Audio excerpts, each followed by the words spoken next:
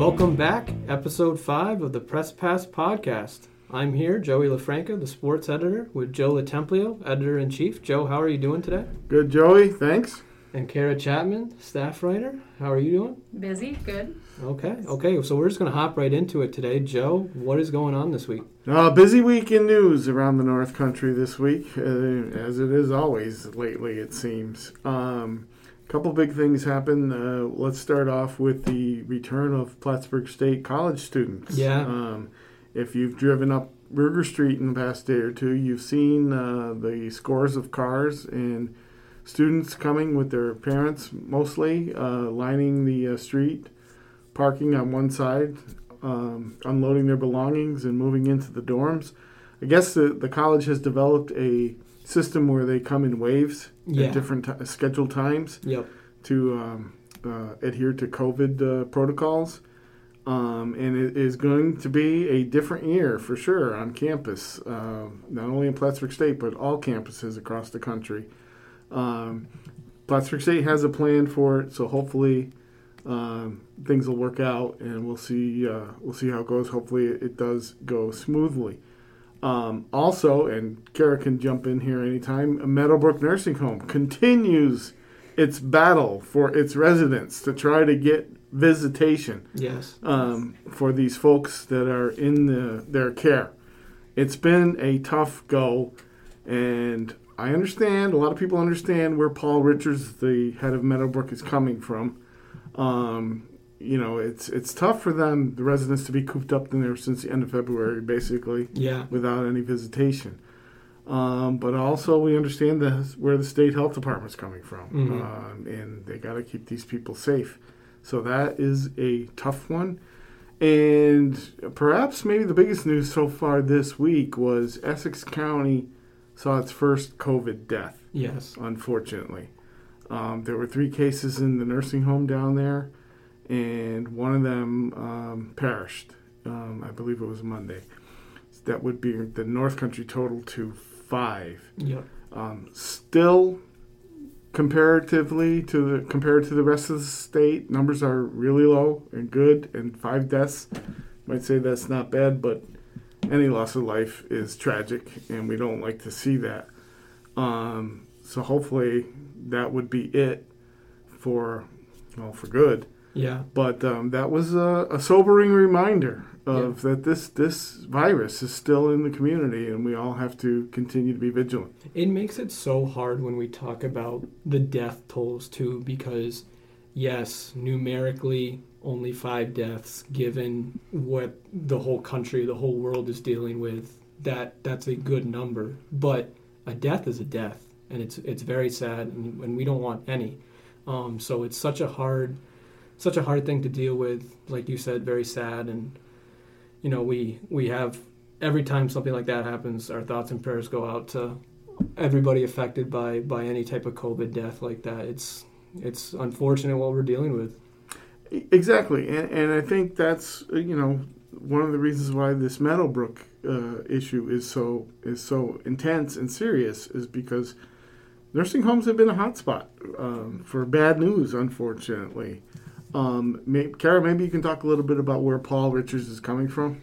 So Tuesday, they hosted a press conference that featured Administrator Paul Richards, Assemblyman Billy Jones joining in on the fight, as well as Andrea Bull, whose mother, Sharon Pavetta, is a resident at Meadowbrook Nursing Home.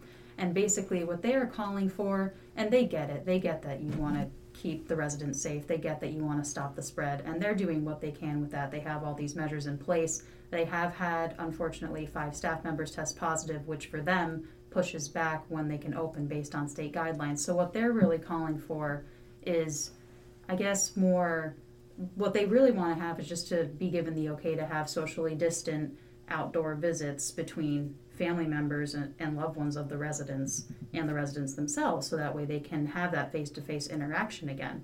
And a big thing that came up yesterday was how it was felt that 28 days, especially for a facility that's Meadowbrook size, they have, I believe Paul Richards said, more than 300, maybe 350 employees.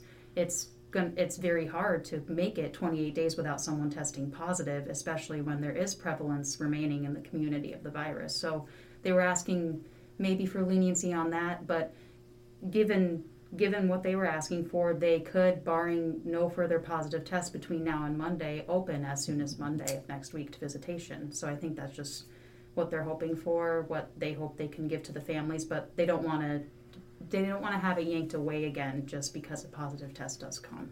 So. I think, like literally what you just said, yanked away again. The worst thing that can happen, and I feel like this applies to everything related to COVID as far as you have a shutdown and then things come back.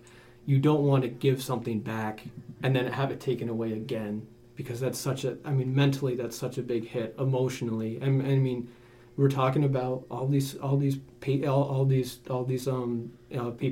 at Meadowbrook and other nursing homes or whatnot. They haven't physically seen their family members in so long, and that's so difficult. But to have the opportunity potentially to have them come back, I mean, that would be huge, not only for people in nursing homes, but for their family members as well, to see them, because just mentally and emotionally, that's such a huge thing that I think at one point might have been looked at as under the radar, but not so much anymore. I mean, it's a prevalent issue now. Mm-hmm. Yeah, we're going on 6 months. Yeah, half a year.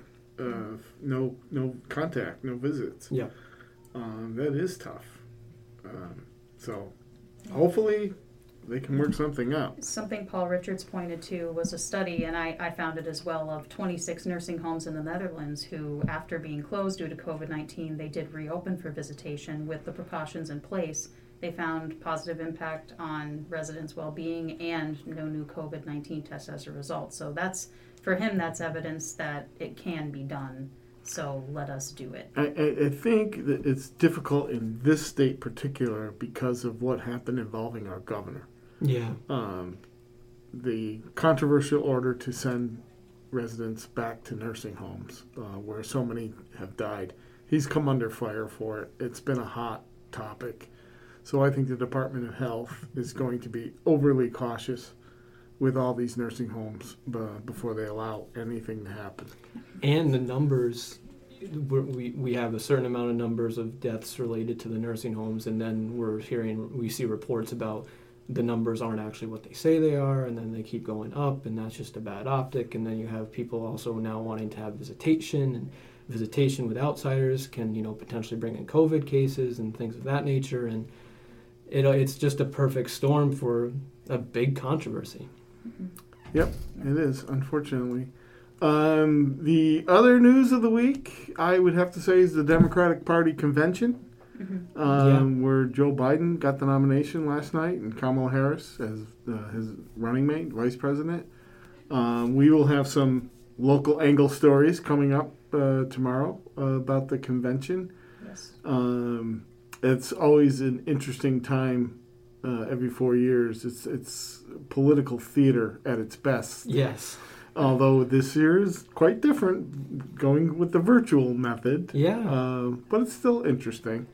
And I think we're kind of used to the. I'll let you get going in a second. But I was just gonna say, as far as the virtual side of things, I think we're actually getting used to that, because there's been a lot of different things that have kind of been done virtual now, and to a certain extent, it's not normal yet. I wouldn't say that, but it's certainly, people are getting acclimated to it.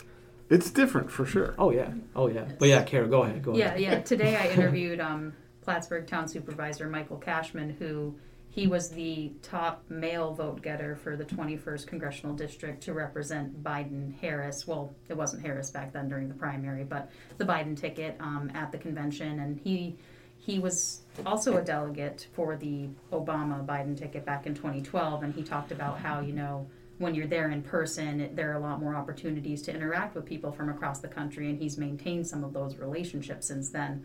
But, there are various virtual platforms. There's social media, there's Zoom, and I was looking at the DNC website today. There's all sorts of, caucus meetings that you can live stream, or the various speakers and performers. I saw Billie Eilish is performing either tonight or tomorrow night, which I found interesting. John Legend was on last night. Yeah, he's going to be performing again with Common. So it's interesting to see who gets to be on that lineup, but yeah, that'll be an interesting story coming from a local politician on why he's supporting, the big ticket, the top of the ballot. So. Yeah, and we have a little tease for an upcoming little mini-series in the paper, I hear. Yes, I'll let Kara get into it in a second. But basically, it is about women's rights, women's equality. We're having the 100-year celebration of women's suffrage. Women's suffrage, yes. And we're going to explore that, how it's developed over the last 100 years and what it means for all of us today. And Kara's excited about this. I know she is. She's very, very excited about this. We're going to be covering the historical aspect of it. I think especially the women in the newsroom are very excited about this. So the historical aspect, we're going to take it a step further, talking about women's equality in the workplace. Also, how far we really need to go in order to have true equality and equity as far as voting rights in particular. And we're hopefully going to be reaching out to elected female officials to get their perspectives as well, to really have a rich package about this very historic moment, since Tuesday marked the 100th anniversary of the ratification of the women's suffrage, and then next Wednesday is Women's Equality Day. So we're hoping to have a really nice package, not this coming weekend, but the weekend after. Absolutely, we're looking forward to that. As Kara said, we're all excited about that. It's a great issue to explore, and we're looking forward to it. Yes, absolutely. And like we told Kara, we weren't going to keep her long because we know she's a little bit busy today. But we do have Ben Watson coming in, and we got a little sports talk coming up. Just going back to the women's suffrage thing. Yeah, sure. I mean, more power to women. I love it personally. Yeah. I have a wife, 2 daughters. I have 2 older sisters, no brothers, no sons. You are surrounded. I worked for women here for over 30 years, so I have been influenced by strong women my entire life, and I am convinced that they are the best people for the job most of the time. So they have my full support in every way. Thanks, Joe. There you go. There you go. There's your little boost. There you yes, go. Perfect. Great. So here we go. We'll go to old segment 2 here coming up, and a little bit of sports talk with me, Joe, and we'll have Ben Watson coming in.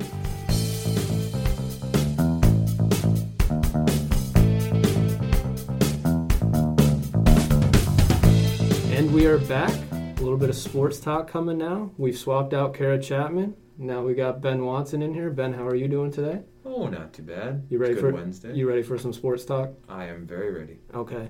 Well, I mean, one thing that I wanted to talk about first was just we got NBA, we got NHL, we got MLB, we got golf, we got NASCAR. You name it, it's pretty much going on right now. And going from March to April and May when there was nothing for the most part, and now it seems like we have everything. I mean, if you were a sports fan, this is your time to thrive.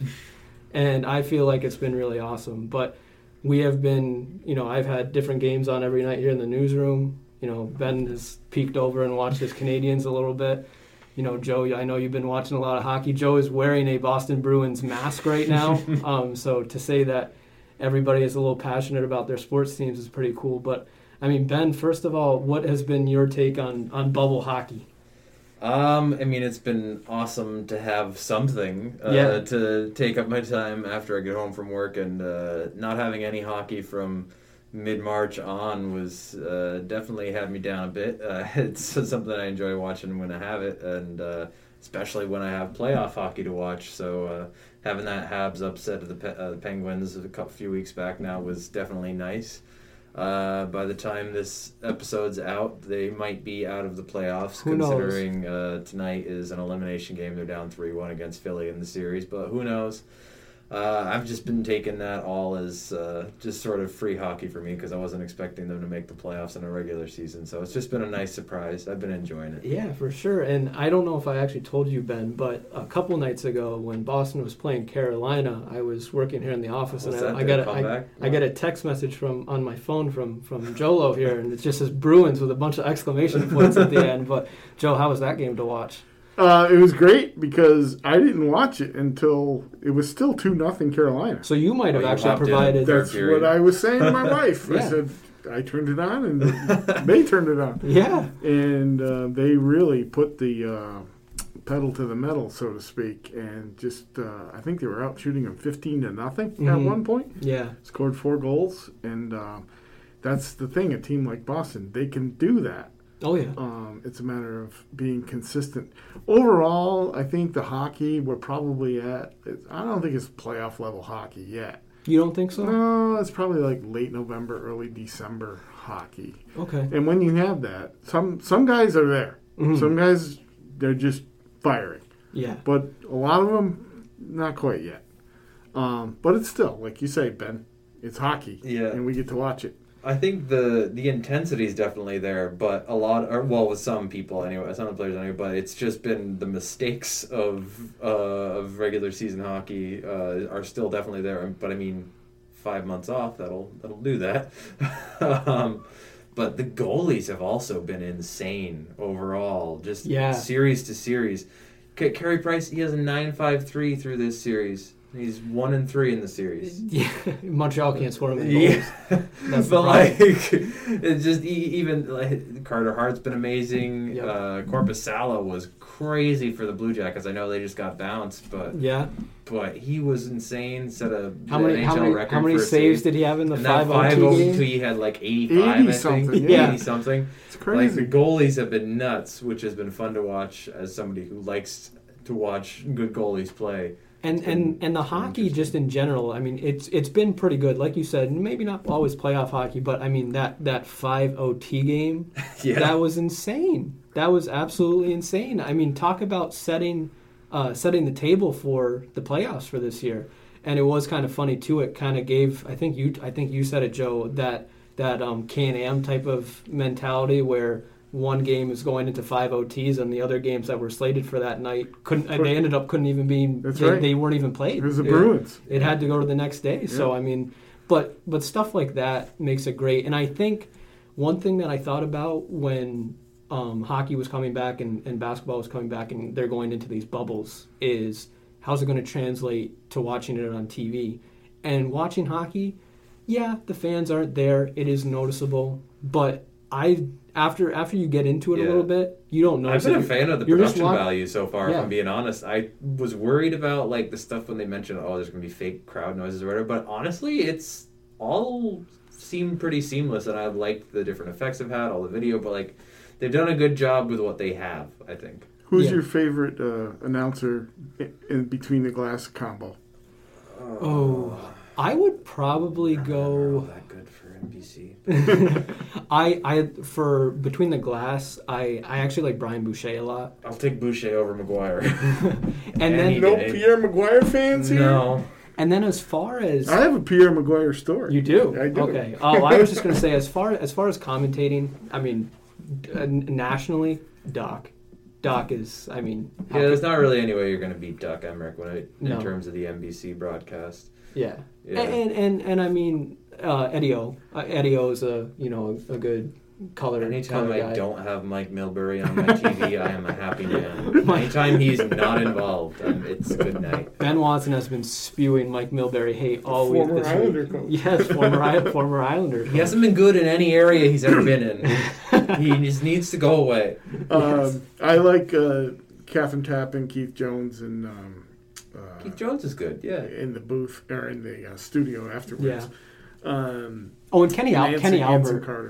Kenny Albert has been like doing triple shifts because he's actually in Edmonton. I heard that the other day. So he's calling game after game. It seems like, which is crazy. And I like when Chris Cuthbert from CBC does some of the games. Okay. I just love his voice and the way he calls a hockey game. Yeah, I've actually primarily been watching Sportsnet feeds, not NBC, and they have the classic EA Sports combo. They have Jim Houston, Craig Simpson doing a lot of games, which is Jim Houston has his moments, but like that's just a really solid pairing all around. So I've enjoyed that. And I do like, from my Islander standpoint, I like Brendan Burke, who is also, he does some NBC games every once in a while. He's just a good just a good hockey voice. I mean, I don't really know how to describe it other than that. Yeah. But when I turn on a hockey game and I hear his voice, I know I'm watching Islanders hockey probably. But a lot of people don't like Pierre McGuire. No. But yeah, what is the Pierre McGuire story? I don't dislike him, but he's a lot. I don't need to know what tiny Ontario town this player played pee-wee hockey with. I do. I want to know that. He goes off sometimes. But anyway, Pierre McGuire story. Yes, in 1988 season. Okay, we're going back. Yes, Yeah. it was NCAA Division III quarterfinals, I believe. Plattsburgh State was hosting Babson. Okay. Pierre McGuire was an assistant coach on Babson. Really? Yep. Okay. And Plattsburgh State was the defending champs, Yep. and they were pretty much the team to beat again. And they hosted the quarterfinal matchup with Babson. Back then it was Game 1, Game 2, mini game if 3. necessary. Yep. So Babson won the first game. The next night, Plattsburgh State won the second game, forcing the mini game. Okay. And it was close, and Babson scored late, and they won. And they were up 1-0, and there was about a few seconds left. And what happens then?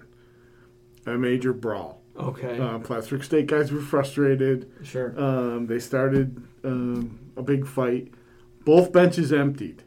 Now, my roommate, my housemate at the time, was a guy named Jeff Wood, who was the trainer, the athletic trainer for the hockey team. Okay. Jeff was a very muscular bodybuilder, Okay. big guy. And both teams wound up, both benches, coaches, trainers, everybody wound up on the ice. Wow. And Pierre McGuire, if you notice him now, he doesn't have much hair. He didn't then either. And he's on the ice agitating, screaming, yelling, Really? getting in people's faces as the assistant coach. As an assistant Yes. coach, that's a bad look. And it was a mess. Yeah. Plattsburgh State got sanctioned for their role in the brawl later on. But Right. so later that night, I went home after the game. A couple hours later, my roommate Jeff comes back and he's all upset. I'm like, yeah, it was a heck of a brawl, huh? He goes, that assistant coach from Babson, what a jerk. I wanted to beat the hell out of him. And it was Pierre McGuire. It was Pierre McGuire. Wow. So Pierre McGuire did not make any friends in Plattsburgh. No, not that day. Okay. That's a great story. I had no idea he was like he had Yeah. ties like that, even to that level. Yep. And well, a couple of years later, he started writing a column for Sports Illustrated on hockey. Okay. And I thought, oh, that's Pierre McGuire. That's the guy Jeff wanted to beat up. And then I see him on TV all these years later. And Yeah. every time I see him on TV, I think of, because Jeff would have pounded him. Yeah. No, that's great. But yeah, I mean, the hockey overall, I think has been great. NBA wise, their playoffs are just starting to get into a little bit of swing now.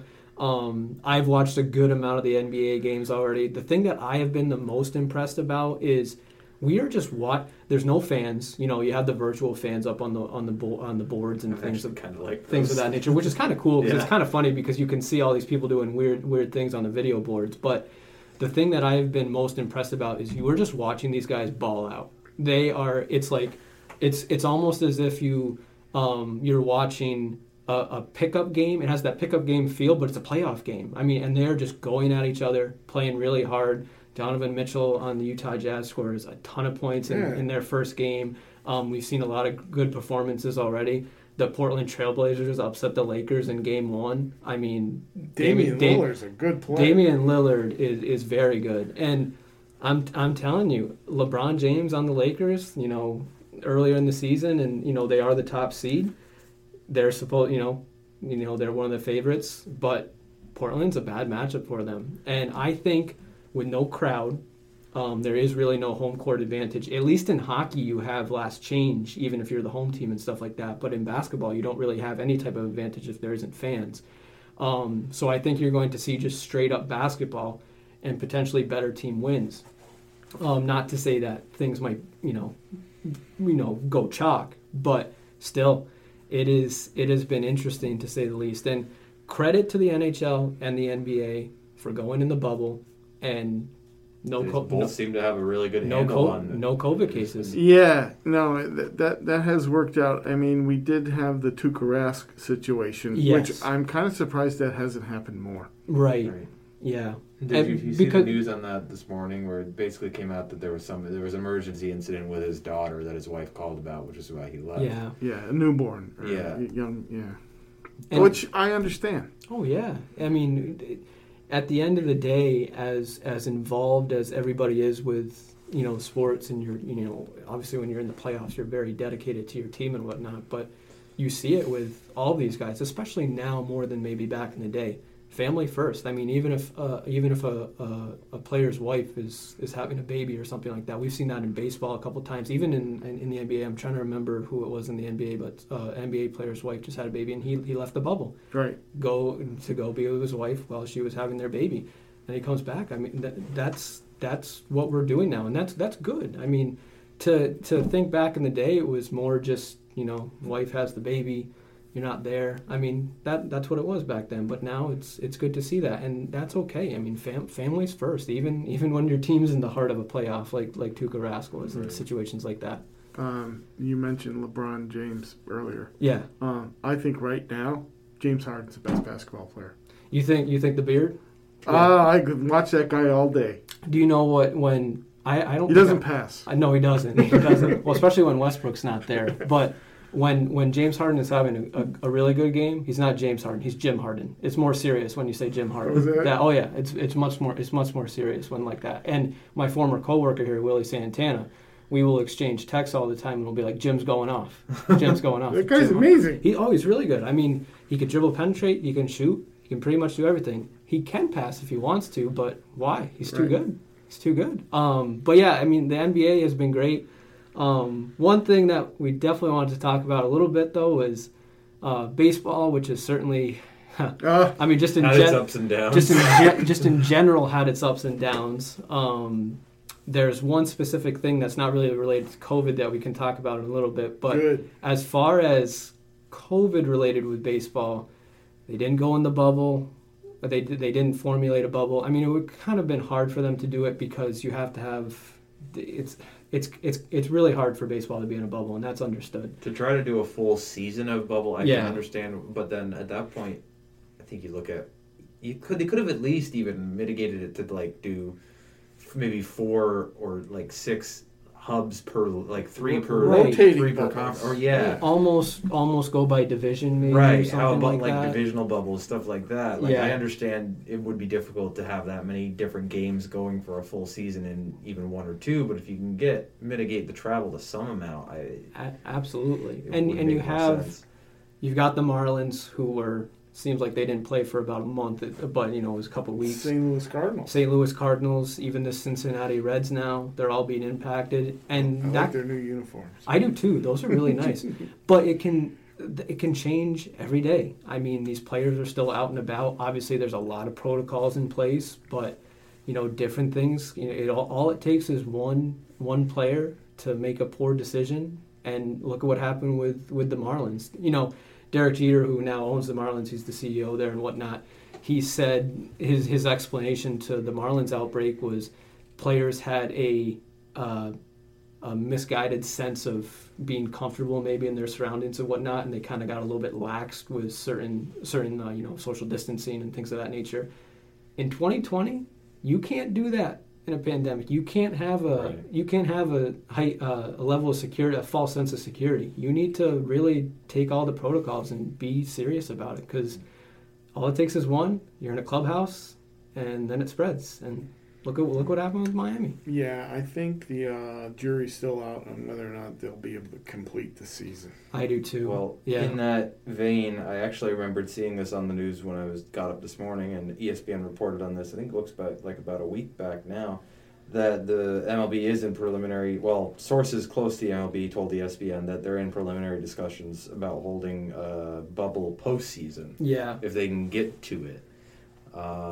Which makes some amount of sense because it's way less teams. It's a bit more controllable, but getting to that point is going to be the challenge, I think. Oh, I think so, and and ultimately too, when you have once you get into the playoff season, when's that going to be? That's going to be October. It's going to be later. So we're going to have a warm weather site. And not only are you going to have that, but if in fact we do have the quote unquote second wave, combine that with flu season, it could potentially only get worse. And then how bad of an optic would it be? It would be understandable to a certain extent, but how bad of an optic would it be that you get through the smaller season and then, boom, playoffs hit, you can't even complete them? I'm not that familiar with the MLB. Are there any closed roof or retractable roof buildings left? Oh yeah, there's some. But I guess heating would be an issue. Like, cause you could argue, if you have something like that in a colder weather area, you could still keep going. But I guess trying to keep a big ass. I mean, you have. I'm trying to think of places. You have Texas, Seattle, Houston, Tampa Bay, which Tampa Bay is a warm albatross, but Toronto does. Toronto, but they're not letting the Blue Jays even play there. That's right. They're playing in Rochester, or I think it's Buffalo. Rochester. Buffalo. Yeah, Buffalo. And you have, but yeah, you do have certain Milwaukee, and there I could keep going. There's a lot of places where they could do that, but it's difficult. So I don't know. Hopefully it works out though, because like I said, I've enjoyed watching everything. Baseball has probably been the weirdest thing to watch because you have the weird cardboard cutouts of people's heads in certain stadiums, which has been kind of funny. But when somebody hits a home run and there's basically video game noise, crowd noise, that's weird. It is weird. There's not. I will say the NHL's crowd noise has actually sounded pretty natural. Yeah. Plus, I think they have the horn. Yeah. The goal horn definitely helps kind of mask it a little bit. So if you just have a little bit of crowd roar behind it. Yeah, and with hockey too, you have those natural sounds, the skates, the sticks, different things of that nature. There's a lot of sounds kind of always going. Random guys screaming, you know. You've been able to pick up a lot more of that lately. Yeah. Yes, that's interesting. Yeah, so I mean that's kind of fun. But one thing that I wanted to talk about baseball-wise, and Joe, I'll kind of go to you first, is the unwritten rules. And the Fernando Tatis home run the other night, where he has a 3-0 pitch, his team's up 10-3 in the 8th inning, and he swings, and he hits a grand slam. And everybody got upset. From your standpoint, you've watched baseball back in the day when it was a little bit more old school, and obviously you've seen it now. Where do you fall with that? Well, it was interesting because he hit a grand slam. Yes. And his father, Fernando Tatis Sr., once hit 2 grand slams in the same inning. Oh, okay. Major league record. Okay. I had him on my fantasy team that year. That's why I did remember. You? Okay. I like grand slams in that family. Yeah. So maybe he was trying to equal his father's record. But the bottom line is 3-0, whatever. If he wants to swing, go ahead and swing. Yeah. Your job is to get him out. Right. And if you can't do it, shame on you. Yeah. Not shame on him. These are the big leagues. Lou Holtz once said that when he was a young coach, they played Alabama, and Alabama destroyed him. And he went up to Bear Bryant afterwards and complained about, you didn't have to run up the score. Why did you do that? And Bear Bryant looked at him and said, son, keeping the score against your team down is your responsibility. Right. And Lou Holtz said, I never complained about anybody running up the score after that. Absolutely. So take care of your own business and stop whining. The thing that really frustrated me was in today's baseball, the ball is wound tighter, home runs are up, everybody knows it. Nobody in MLB will admit to any of that, but the ball's wound tighter, stadiums not too deep, and players are stronger. So home runs are going to happen at a more frequent pace. But the way I look at it is, your team's up 10-3 in the 8th inning. Yes, that's a significant lead. Is it insurmountable in today's baseball? Not so much. So say, for example, Tatis Jr. doesn't swing at that pitch, and then it's 3-1. And then the next pitch is, I don't know, a breaking ball or something, and it's a good pitch, it's 3-2. Then he strikes out. Okay, his San Diego doesn't score, go to the bottom of the 8th. Then you go to the bottom of the 8th, they're playing the Texas Rangers. Well, San Diego was nice and they didn't make the lead anymore. Is Texas going to return the favor and not compete for the last 2 innings? You can't tell me that those however many next batters aren't going to continue playing. So it's kind of ridiculous in that sense. And ultimately, too, these are grown men playing baseball. It's not if this was Little League or something like that, yeah, you probably don't want to have your little guy swinging at a 3-0 pitch when your team's up 10-3 because you're probably going to win that game. But in the major leagues, 3-0, If Tatis Jr. wants to swing at a pitch and hit a grand slam, swing at the pitch and hit a grand slam. It's fine. It's the big leagues. It's the same thing with when you have a big lead late in the game, you don't steal. Yeah. You don't bunt. Yeah. But you're right. I think that was old school Mhm. back then, and there was a remedy for that if you didn't like it. Right.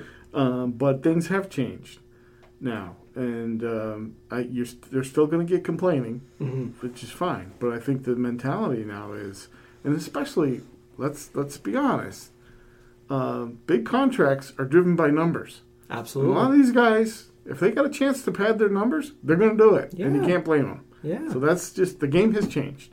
Oh, absolutely. And one final thing about that as well is I was listening to one of the radio shows that I like to listen to in New York yesterday, and they were telling a story about it had to have probably been, it was in the mid-'90s. The Yankees were playing the Tigers. Pat Kelly was playing for the Yankees at the time. Yankees were up 5-0 in the middle innings, I believe. And Buck Showalter had Pat Kelly steal second base. And Sparky Anderson, I believe, was managing the Tigers at the time, went nuts. He went ballistic. Why don't you run up the score? Blah, blah, blah, blah, blah. It's 5-0. That's not That's insurmountable. still a game. So that was the whole thing. You know what ended up happening at the end of the game? The Tigers came back and won. Right. So that's the same type of logic that I'm kind of applying to this scenario is, well, it's not to say, yes, it would be a great comeback, but 10-3 in today's baseball, even in the eighth, not insurmountable. Now, is this? I don't know. People were complaining, or is this the case of the media blowing something up? No, I don't think so. I think it's both. I mean, they're only telling what happened with the story, because the one thing that I will say, Who complained? The Texas pitcher? the Texas pitcher, the Texas manager, and then apparently also the San Diego manager kind of threw his own player under the bus, because apparently he said he gave the take sign, and he still swung. Oh. So if that's true, then it kind of changes things a little bit. But I'm sorry, it's the big leagues. If you really don't want to give up a 3-0 grand slam, don't throw a fastball. Make a better pitch. Throw a breaking ball, make him look like an idiot. But little things like that, it frustrates. This is why people don't watch baseball. Because can you believe that a guy who hit a grand slam is being basically looked at in a bad light? It's ridiculous. It's like telling a hockey player, like, if their team's up 3-0 and the other team pulls their goalie with like 4 minutes left to try to come back from a deep hole, or they have an empty net shot. Oh no, I'll skip that. We're already winning 3. No, Yeah. that's Yeah, exactly. You go for it. Yeah, you go for it. You finish off the game. But yeah, that's been interesting. But I just wanted to talk about that a little bit. I was a little fired up about that. But Tatis is a good player. oh, he's a really good. I have him on my fantasy team, so I was happy about that. But locally, Yes. looks like we'll at least get an update on what's going on with high school sports and whatnot. We already know college sports at Plattsburgh State won't be going on until next year, early January at the earliest, whenever they come back from break. But tentatively, the New York State Public High School Athletic Association has a plan set for September 21st for sports to resume, but that hasn't been finalized yet because they haven't gotten word from Cuomo, as well as just New York State in general, as to what is going on. But I think the biggest thing at this point is people just want to know. I mean, we're sitting here in late August with sports set to start on September 21st. Potentially, that's one of their plans. right. We still don't know what's going on. No, and I don't think we're going to for a while. I Yeah. mean, I think it all hinges on what happens when students go back to the classrooms. Yeah. Now, most of the younger grades, elementary school levels, you're going to have in-school session every day. Yeah. They're going to make a bunch of changes in how they're going to pull that off in terms of needing extra class space for smaller classes and things like that. Older kids will be kind of a hybrid. Mm-hmm. 2 days in, rest remote. It varies school to school. But they'll start right after Labor Day. Yep. And it gives them about a week, 10 days before sports starts. Mm-hmm. Right. If they can get through that period, okay, then maybe sports will have a chance to get going. Yeah. But if there's an influx of positive cases in the first week or two, Right. I would be real surprised if sports was not canceled. I honestly just think with the amount of planning and just new stuff they're going to be dealing, I don't see how sports can be like high on the list of priorities for a bit. Yeah. Just because while I love it and while I know that it's important, like in the end it is just games. In terms, like when you're comparing it to health issues and to just general school population, like it's just games. But hopefully, if the beginning and first few weeks go smoothly, then maybe they'll be able to like sort of ease into that. But I think 21st probably will end up being. I don't think it's going to start on the 21st. When NISFA was doing all their planning and talking about things, were they talking varsity only, or did they make plans for JVs and modified? That's interesting you say that because, quite honestly, I don't know. I know it applies to varsity sports. I would assume it just falls in line, whether it be JV and modified as well. But it might not because, unfortunately for modified JV programs, if they can eliminate travel, and exposure, I think that's what they're leaning towards. You could just maybe have, if anything, at the younger levels, maybe intramural type of scenarios or something like that. Not take away sports in general, but it's a tough thing to do, especially to younger kids who want to play just as much as the older ones, but that's kind of what needs to be done. I think the biggest thing optic-wise that people are frustrated with is there are sports going on right now that just aren't school sports. And I think that's where a lot of the frustration lies is, okay, we have various summer league baseball games going on. We've got the North Country Boys and Girls Soccer Leagues going on, just things of that nature. But then at the same time, CVBL kind of showed not that it was CVBL's fault that there could have been possible cases spread, but in the case of when the people who were at that party in Altona then played in games, it kind of showed how this contact might play a part in spreading it, and we were lucky we didn't get a huge influx in that. But I think we came away from that pretty lucky. Yeah. Because you think about the chain effect that could have had. It wasn't obviously as bad as it nearly could have been, which is great. But I don't know. I guess we'll see. And there could be the hybrid plan, which I wanted to mention, was that if COVID prevents sports going from the rest of 2020, they have that hybrid plan starting in January where you would have winter sports first, then you would have fall sports in kind of March and April, then you would have the stereotypical spring sports in May and June.